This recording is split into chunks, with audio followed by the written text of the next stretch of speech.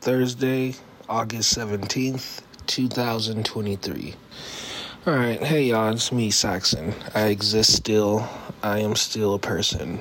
I want to try to keep this relatively short because there's so much that has happened since, the last time I talked on this. I don't even remember when the last time that was, but, obviously the big thing was Brittany's mom passing, and it's just been the craziest thing. And I'm the husband. I'm the husband of the person whose mom passed. So it's everything that you would think. It's a lot of cooking, it's a lot of holding, and it's a lot of taking some unwanted anger, or what's the word? Not properly directed anger. And it's all okay, I've had to tell her a couple of times, you gotta stop being mean to me, and that's just is what it is. But, it's hard because what is there's no, bar to judge, how we're doing, right? It's not, great. No one's doing great. But no one's doing terribly, right? I think people are grieving. I think the children are grieving. Definitely Brittany's grieving. And,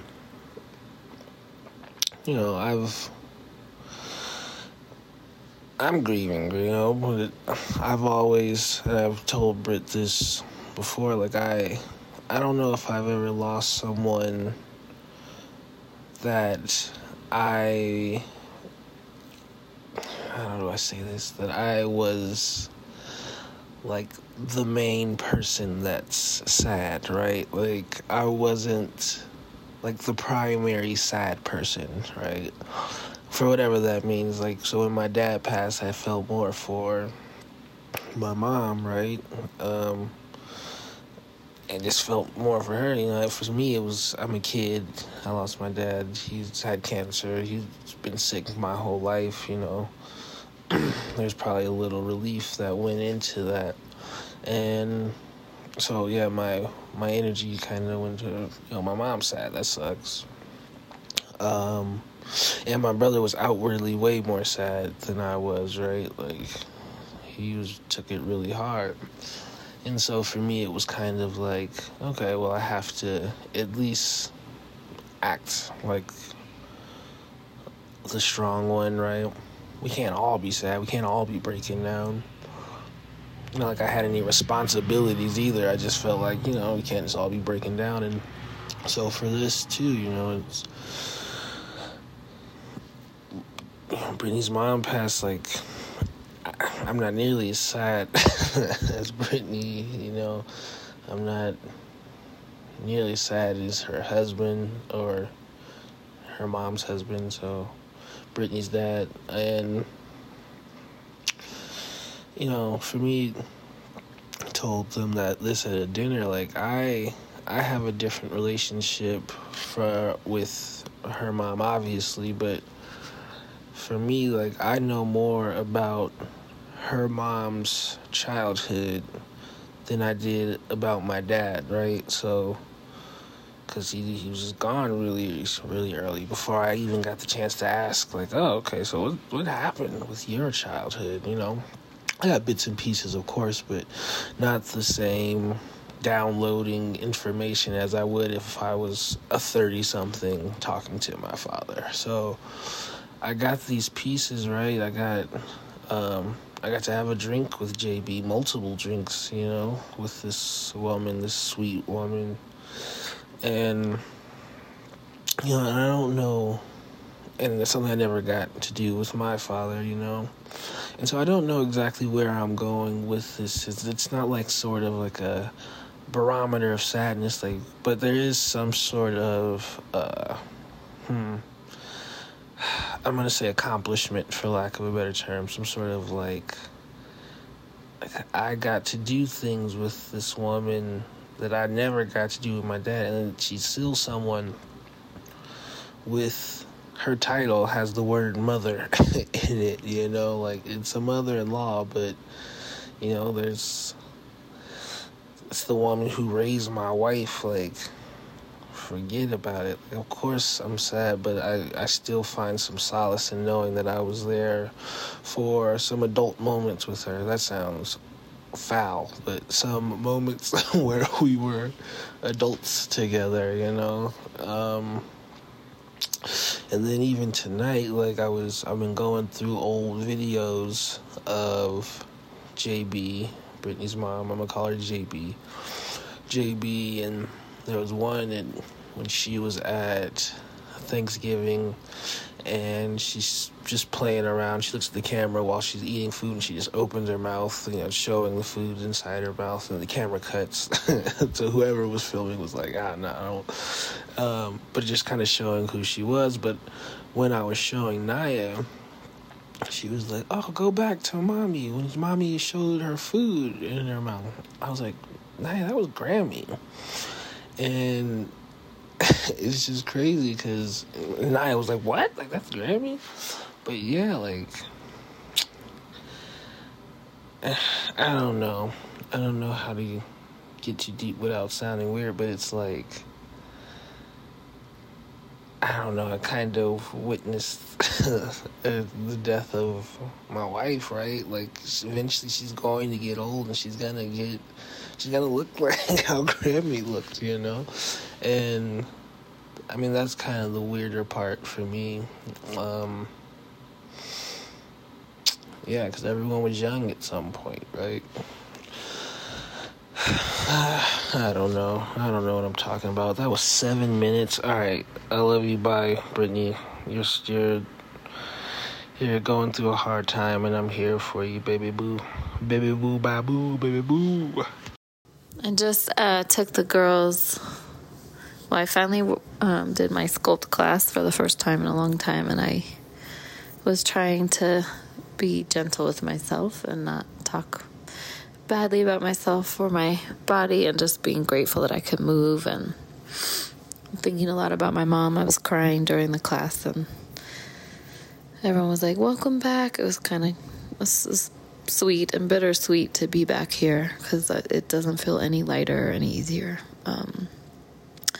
But I talked to 3 different women who cried in 3 different ways about the loss of their parents, 1 dad and 2 moms, and I just thought, I really do want to interview people who've lost their parent, like, in a way that was sort of unexpected. I know death is never expected, but I don't even know what the protocol for unexpected is. It's just, if it was, yeah, I don't know. I want to talk to people who've lost their parent at any age and ask them how they're still connecting to them and what happened, and like, do they actually know, and what do they remember, and what was it like? And I don't know, just fascinated by this death and grieving. This grief thing is real. And then I took the kids to the dinosaur museum for a couple hours. I just needed to be out of the house. I have no energy to be here or anywhere else, so that feels very strange. And then the girls and I, after my class, I took them back out to the Central Park playground, and there was this young boy, this white kid with freckles, who was like 7 or 8, and he had a huge Nerf gun, and it would have looked like an automatic rifle if it were black, but it was like white and neon colors. But he was talking about the different size bullets he has, and he was like going into different places and shooting at people. And he was there alone, and I had to talk to him.